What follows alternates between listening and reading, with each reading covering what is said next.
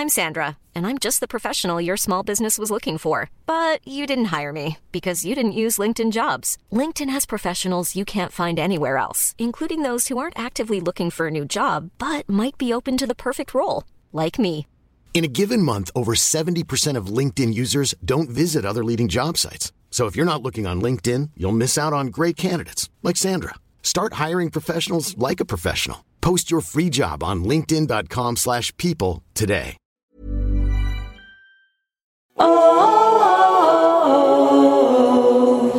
Hi everyone, Marcelle here. Before today's episode, I want to tell you about a new show that we are loving at Which Please Productions, the Culture Study Podcast with Anne Helen Peterson.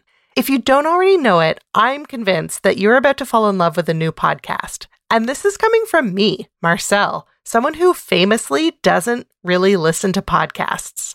Culture Study is a podcast about exploring the nooks and crannies of the culture that surrounds us. Each week, Anne and a super smart co-host will answer listeners' questions about the stuff they find interesting and perplexing.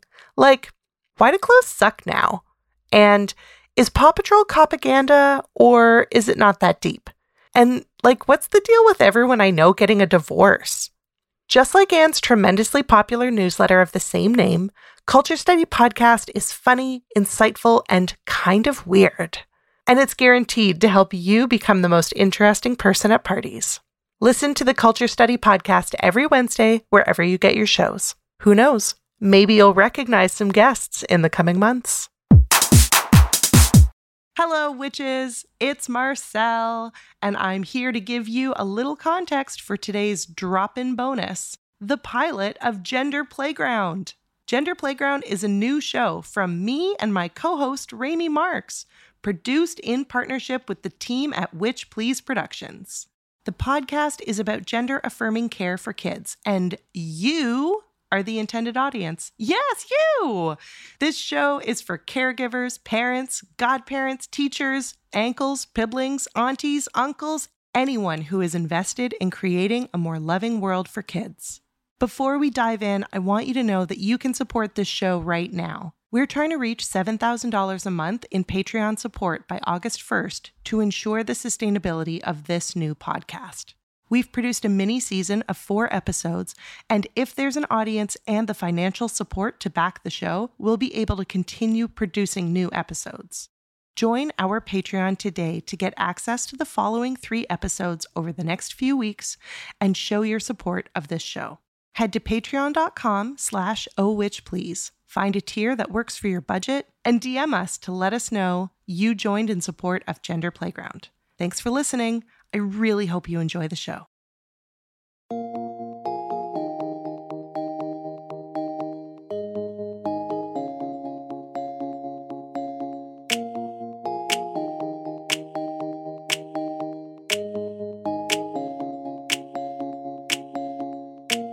I took my daughter Billy to Disneyland recently, and for reasons unnecessary to the story, we found ourselves in a shop called Bibbidi Bobbidi Boutique. Bibbidi Bobbidi Boutique provides princess makeovers for children. It also does night makeovers, but its name references Cinderella's fairy godmother dressing her up for the ball, so princess stuff is kind of its main draw.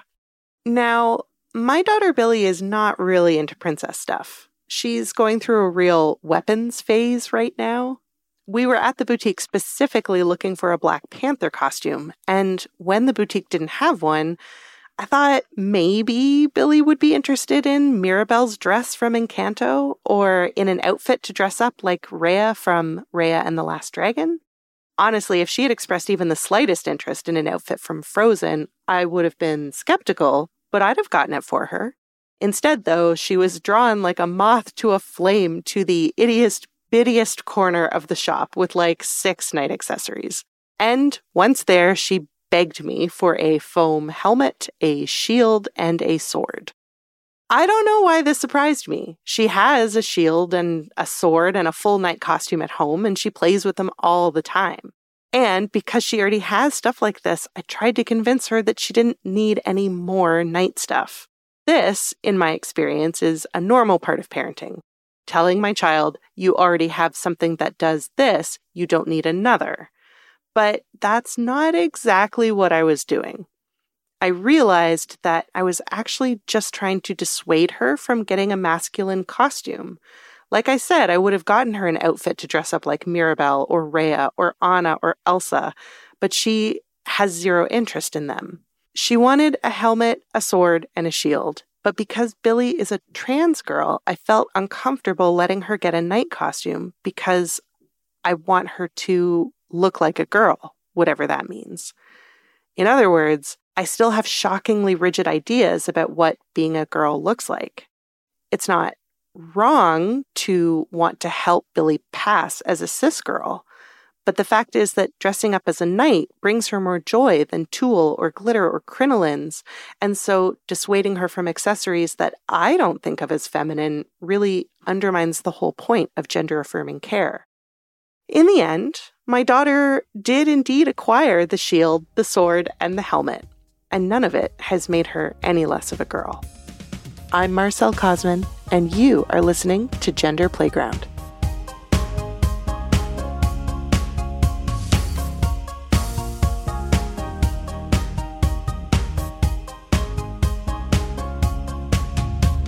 Hi, everybody. You're listening to a brand new podcast dedicated to the joys of gender-affirming care for kids. I'm Marcelle Kosman, and I'm joined by my co-host, Raimi Marx. This show is for everyone with kids in their lives. Parents, relatives, chosen family and friends, as well as service providers like teachers, doctors, clinicians, babysitters, anyone who is interacting with kids. We assume that if you're listening to the show, it's because you feel called to better support the kids in your life. But maybe you don't have all the tools you need to do that. We also assume that you love the kids in your life and you want to do right by them, even when the world makes it tricky. Marcelle, before we dive into today's episode, let's give the listeners some background on who we are and how we came to this project. That's a great idea, Raimi. Why don't you go first? My name is Raimi. My pronouns are they, them, theirs. I'm a longtime DEI trainer and consultant working mainly in LGBTQ inclusion, as well as a mental health counselor working mostly with underserved populations, including LGBTQ folks. I am also super gay and, as my favorite shirt would tell you, way too cute to be binary. I'm Marcelle, and my pronouns are she, her, hers. I'm a straight-passing queer, an academic, a public scholar, a mom of both cats and humans, and some of you may know me from the podcast Witch Please. Should we add that we've been friends for nearly 20 years? Raimi, we've been friends for a really long time, and therefore through a lot of life changes. I don't know if I would be the kind of mom that Billy deserves if it hadn't been for your love and patience with me over the years. One of the reasons I wanted to make this podcast is because I feel like I've been so blessed with queer and trans and non-binary friends who have helped me to learn and grow that I really want to extend that same love and patience forward to folks who don't have the same kind of community that nurtured me. So, Marcelle, you started today's episode with a story about Billy and the kinds of costumes that bring her joy. And in your story, you talked about why you find it hard to nurture her love for dressing up in non-feminine outfits. I do. I wanted to start by talking about this because it's been on my mind a lot lately. I think it's helpful to give some context. So, when Billy was born, my partner and I made the assumption that she would be a boy based on her anatomy. And this is very common, right? Most of us have been raised in cultures that treat gender as a binary. So you can be a boy or you can be a girl. And girls are born with vulvas and boys are born with penises. And even people who consider themselves trans allies, like me and like Billy's dad, we make these assumptions until we are told otherwise. And so then Billy told you otherwise. She did. She really did. From around age 3, Billy was quite clear that she was a girl. And so we had to have a lot of conversations and do a lot of navigating terrain that we kind of didn't expect to need to navigate. Including your own ideas and feelings about gender, it sounds like. Totally. If Billy was a cis girl, I would buy her night outfits in a heartbeat. But because she is trans and she likes masculine stuff, I feel kind of like everything I thought I knew about how to embrace and affirm my child's gender is kind of out the window. I'll be honest, Marcelle, it sounds like you're still thinking of Billy's gender in binary terms. I want to introduce you to a different, maybe broader way of thinking about gender. I want to talk about what it means to feel joy in your gender, because it sounds to me like when Billy dresses up, she's experiencing something we like to call gender euphoria. Cue some twinkly sounds. Gender euphoria. That's the title of this episode. Raimi, I'm ready. Tell me everything.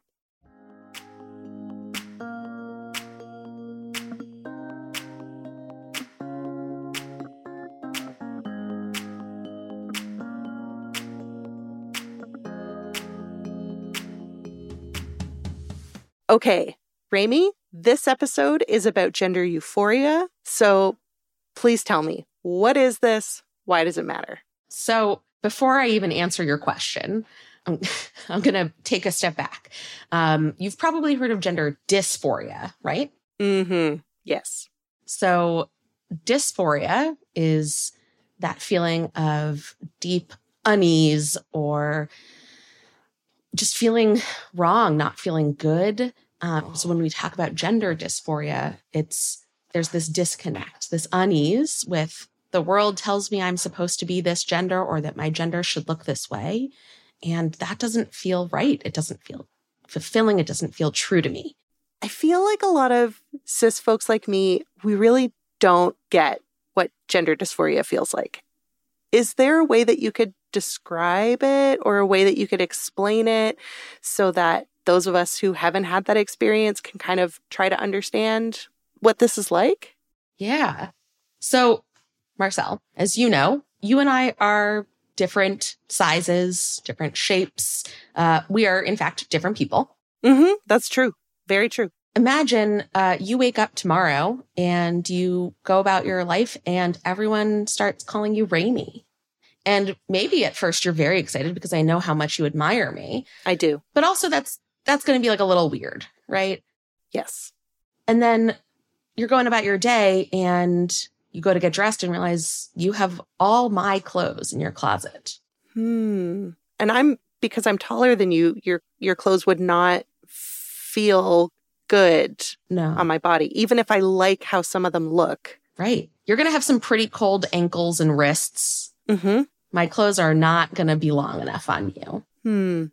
And you continue to go about your day. You know, maybe you get one of those name tags that says, "Hello, my name is." Maybe you write Marcelle on it, but every time people look at it, they read Raimi. For one day, that might be weird, but fine. Mm-hmm. But imagine that happening every day in every circumstance. And no matter how many times you tell people, "I'm not Raimi. Raimi's great." Mm-hmm. That's not me. But people keep saying, "Oh, Raimi, I think you're confused. I don't know what you're talking about. You're Raimi. Those are your clothes. This is your therapist job. Go be a therapist." Mm-hmm. What do you mean you're going to try to teach classes? You're not qualified to do that. So it's not just about the way clothes fit. It's also about like the world telling you that you're wrong about yourself when you know that you're not. As I was telling you that story, I even heard you start to cringe. I know. I don't like being gaslit. That is really, I think, often what it can feel like. The world is telling you you're supposed to be a certain way, that you are a certain way, and you know that that does not feel accurate. Mm-hmm. And it doesn't fit. It doesn't feel comfortable. You don't feel qualified to be living that life. Right. Yeah.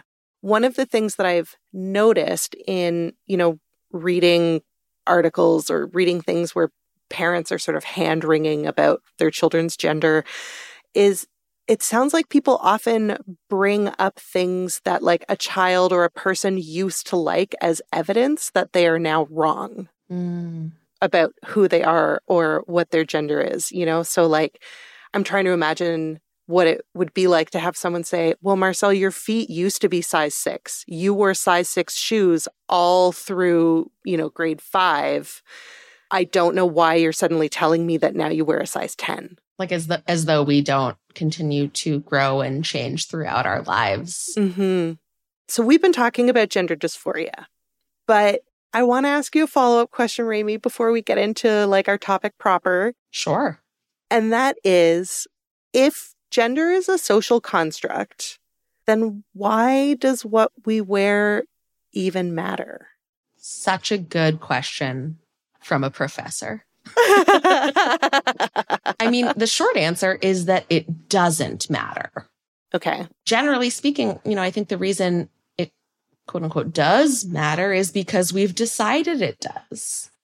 We live in a world that has constructed gender identity, gender expression to have these certain meanings and expectations. And that is what we're responding to, right? And so I know that it doesn't matter what I or you or anyone else wears. I don't think that that has to determine anything. But I also know that we live in a world where people might respond to what we're wearing in certain ways based on their assumptions, their expectations, and the stories really that we tell about gender. Right. So sort of like how for me as a white person, it's okay for me to understand that race is a social construct. It's good for me to understand that race is a social construct. But that doesn't mean that people who are racialized don't experience the world differently because of racism and because of the construction of race. And so gender, similarly, even if it's a social construct, it has real world impacts. So even if it shouldn't matter, it does. Or even if it doesn't matter to one person, it does to others. And, we're all interacting with each other in this world. So all of this makes me think back to your story, Marcelle, that, knowing you and knowing the ways that you have talked to me about Billy before and have talked to me about my own gender, my guess is that you also knew in that moment that it didn't really matter. And you also knew that Billy lives in a world where other people think it does matter. And that those messages, those stories are also in your own head and your own life. And even if you can know with, one part of yourself that you love your child and want to support her and she can be whoever she is, there's also all of these other fears and messages and things that you're bringing into it about, is this okay? Is this dangerous? Is this bad? Is this what it's supposed to be? Because you've spent your whole life having other people ask you those questions, tell you those things. Yeah. Wow. That makes so much sense because, like I said earlier, if Billy was a cis girl, night stuff, great. Let's do it. Fuck gender. But all of a sudden, like, oh, okay, well, I'm trying to embrace her gender and trying to enable her to love her gender, love what she wears, love what she does. And yet I'm afraid of what happens if people misgender her. And so my default is, okay, well, let's lean into the gender binary in order to say fuck gender, that doesn't actually make sense. It doesn't make sense. It makes sense that it makes sense that that's your instinct. Mm-hmm. It doesn't necessarily have, I think, the outcome you want. So we got onto this topic because you were going to tell me about gender euphoria. And when Billy gets dressed up, when she dresses in costumes, you were saying that it sounds like she experiences gender euphoria. And I want to know more about that because that's what I want for my child. Absolutely. So, I think even what you were just saying, Marcelle, that you are trying to validate Billy's gender by falling back on the tropes and expectations because you don't want her to feel bad or to feel wrong. You want people to see her. And the way that we see girls, right? We attach that to these very feminine expectations and whatever we define as feminine. And gender euphoria instead is coming from a place of what feels exciting, what feels empowering, what feels authentic and true to oneself, as opposed to, a reaction, right? Instead of saying, you see me wrong, or I don't feel that that's right for me, so let me respond. Let me try to convince you. It's saying, that's not where I'm coming from. Gender euphoria is coming from a place of, this is what feels exciting and powerful and makes me feel like my best self. That is what I want. Absolutely. I want Billy to feel 100% in love with who she is. And I think I hesitate to say successes because she's still quite young. Life is long. We've got a lot of parenting years to go, but she's always seemed very confident and very happy in the clothes that she wears and in the when she dresses up and is these different versions of herself. They all are still her. Yeah. That makes sense. There was one year for school pictures where she wanted to wear a pink Batman mask and a cape. And so we were like, okay, that's fine. So we've got these incredible school pictures of her wearing a cape and a mask. Yeah, I'm going to need a copy of one of those. Thank you. Yes, you're welcome. It's in the mail. Perfect. And I wonder, I did not intend for this episode to be a process whereby you therapize me and support me. Truly, I can't help it. Oops, that's what's happening. So how can I refocus so that I'm less in reaction mode? I'm less trying to overcorrect, if that makes sense. So Billy has this anatomy, but is girl, therefore we must overcorrect for the mistakes we made by misgendering her for her first 3 years, right? Yeah. So how can we get ourselves as, caregivers of children? How do we get ourselves out of the reactionary or overcorrection mindset and instead focus on gender euphoria as the sort of guiding principle for how we raise and engage the children in our lives? I think the best answer I can give you, Marcelle, is setting aside the first part of that thought process. So rather than thinking, well, she was assigned this at birth and people think this about her and I want her, put that part aside. In a very therapist move, I'm going to say, be in the here and now. Ooh. What right now makes Billy feel like her most authentic, incredible self?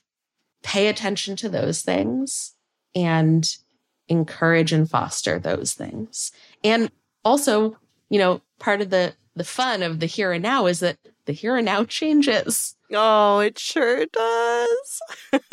The things that bring Billy euphoria today might not be the same things next week or next year or in 10 years, but that doesn't make them not real now. Okay, so then I've got to ask, what if Billy tells me in a year or 5 years, actually, Mama, I'm a boy, then what have I done? Help. Yeah. Do you want to know what you've done in that case? Yes, I want to know. You will have fostered a real sense of security in Billy to be able to determine for Billy, I'm going to say for herself in this moment, for herself to get to reflect and figure out who Billy is and what that means, and to know that no matter what, you, Mama, are going to support it. Okay. So that means that if you have a cis child, you have a cis girl, and your cis girl is really into pink and princesses and Barbie things, it's okay to embrace that for as long as they are into it. And then if they suddenly decide, I'm actually a butch lesbian and I have no interest whatsoever in sparkles, it doesn't mean that they are not still their authentic self. Is that what I'm hearing you say? That is absolutely what you're hearing me say. So we can just like love and support and accept who our children tell us they are, like the whole way through. We don't have to prepare them for a future that we expect for them. I mean, we want to prepare them for a future. Yes. But we don't know what that future is. And neither do they. That makes so much sense. Like, as people, we don't need to set up every stepping stone in the path ahead perfectly, right? We don't need, we're allowed to try things. This is making me think about the fact that when Trevor and I decided that we were going to raise Billy as a vegetarian, people were surprised by that. They were like, oh, well, that means that you are imposing vegetarianism on your child. You're not letting her choose.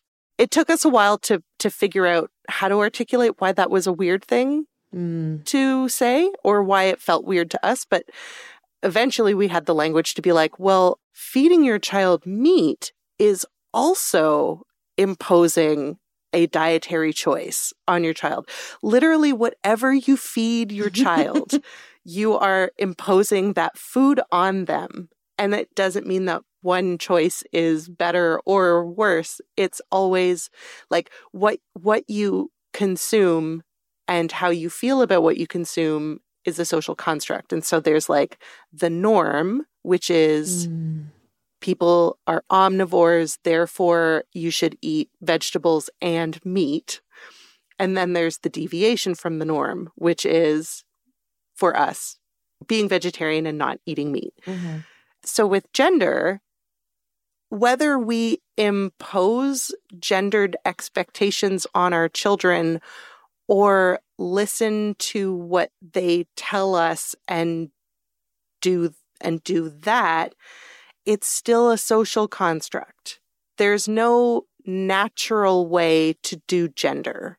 There's a normative way. There's like the bulk of people do this, therefore that is the norm. But there's no like objective, natural gender. We're always just playing dress up all the time. That makes life sound really fun. It makes life sound a lot more fun than like it actually is, doesn't fun. it? Yeah. Yes, exactly. And, I think people like to think that if you just sort of wait and see what happens, like don't make any decisions yet, maybe you won't need to, but not making a decision is making a decision. Exactly. Yes, exactly. Like there were people who so well-intentioned, but said like, okay, well, go with it, but don't like do anything.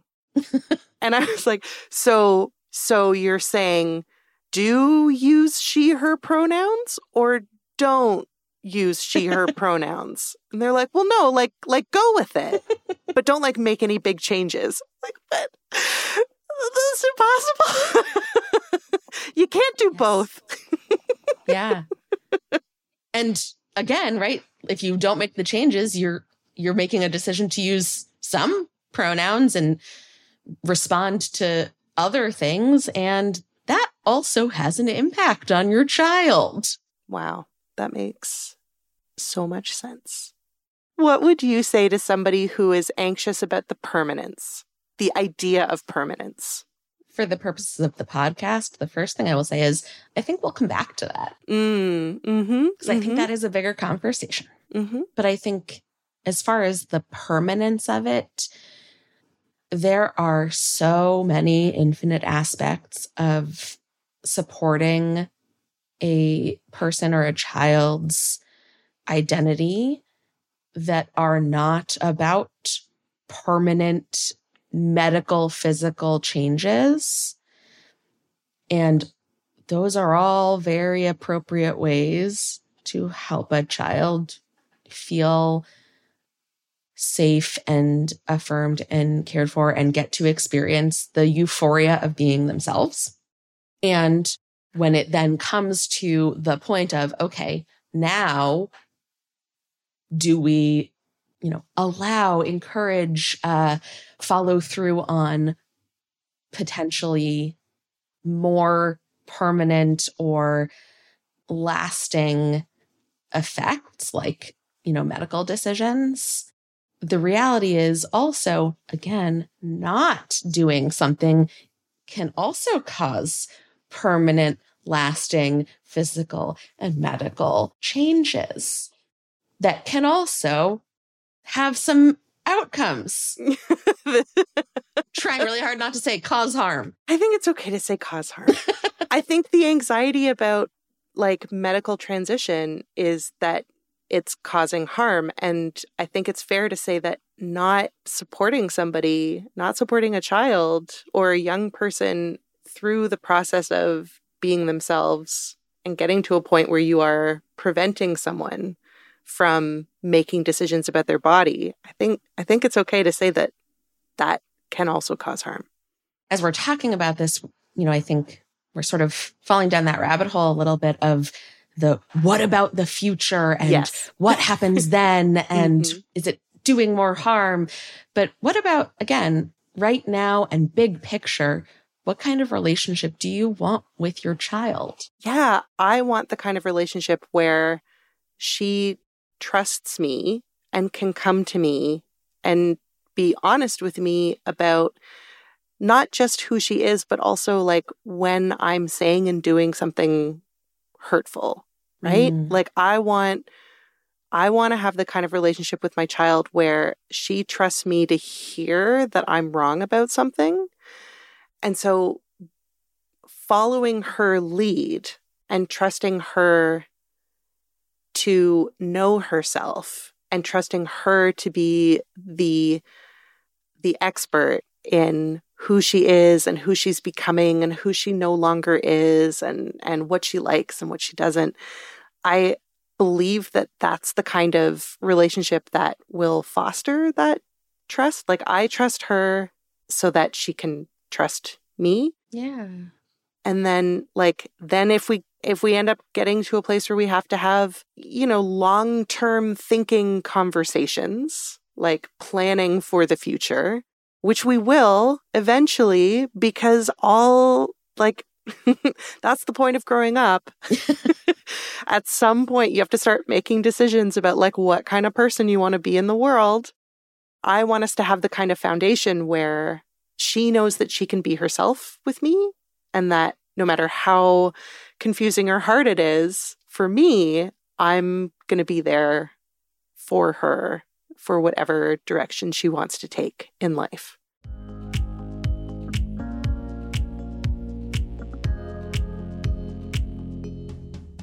So it's really important for kids to not only be themselves, but to get to see themselves represented lovingly in the world. So at the end of each episode, we're going to share some things that make the world a more loving place for our kids. This week, I want to tell you all about Flamingo Rampant. Flamingo Rampant is a micro press. It's a very, very small publisher.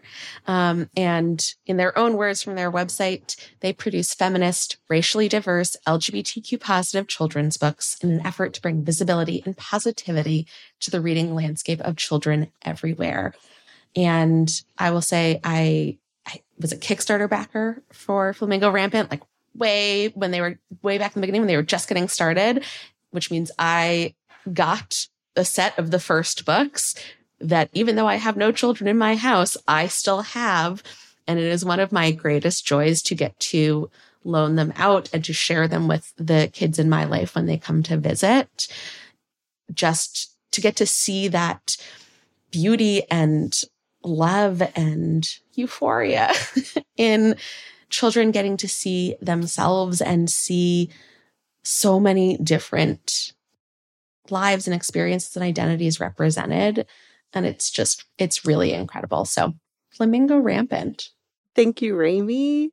This week, I want to introduce you all to two picture books that I really love. We're a very book focused this episode. The first one is a picture book called Julianne is a Mermaid. It's by Jessica Love, and it is about a boy named Julian who wants to be a mermaid, and his abuela who supports him and helps him be a mermaid. And it's beautiful, and I love it. And there's a sequel called Julianne at the Wedding, which is also great. I didn't know there was a sequel. There's a sequel. It's very cute. It's very cute. It's a queer wedding. It's so good. Okay. And I want to tell you about Sparkle Boy, which is a picture book by Leslie Newman. And similar to Julianne is a Mermaid, the little boy in the book really likes things that are sparkly and glittery and has really supportive parents and a really supportive abuela. And the story focuses on the sister like reckoning with her own limitations of what gender looks like and coming to realize that her love for her brother is more important than her understanding of what boys are allowed to like. And it is very beautiful. They're both awesome. Highly recommend. And since we've been talking about clothing and dressing up, I also just want to do a little plug for this online children and babies clothing retailer called Modern Rascals. They're based out of Toronto, Canada. It's one of my favorite resources for accessing bright and colorful and ethically sourced children's and baby clothes. I love to get people presents from there because sometimes the stuff is a little bit pricey, so it makes a really great gift. And they have a lot of sales. So highly recommend. Go check it out. And if you have a queer and trans inclusive recommendation for us, we want to hear it. Send us an email at genderplaygroundpod@gmail.com. Wake up time. Do you think you know what you need to know? Make up time. Do you think you know? Gender Playground is a team effort. Team players include Raimi Marx, Reese Carr, Hannah McGregor, Hannah Rehack, and me, Marcelle Kosman. Special thanks to the rest of the team at Which Please Productions, including our digital projects coordinator, Gabby Iori, our designer and social media manager, Zoe Mix, and our sound engineer, Eric Magnus. Our theme song is called Shout It Out by Gabrielle Papillon, which you can find on her album Shout. And our logo was designed by my beloved partner, Trevor Chow Fraser.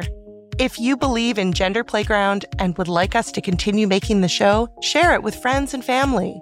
And if you can swing it, we'd really appreciate your financial support at this early stage of development. We're currently trying to reach $7,000 a month on Patreon to cover the production costs of launching the second show. If just 2.5% of our listeners joined at the $5 a month tier, we'd hit our goal and be able to commit to the continued production of Gender Playground. Help us to be a voice of joy and gender affirmation amongst the cacophony of transphobia and hate speech by heading to patreon.com/ohwitchplease. And be sure to DM us to say that you joined in support of Gender Playground so we can thank you in the credits. Special thanks this week to new patrons, Adrienne P., Hannah G., Liz H., Emily S., Adrienne K. See you next time on the playground.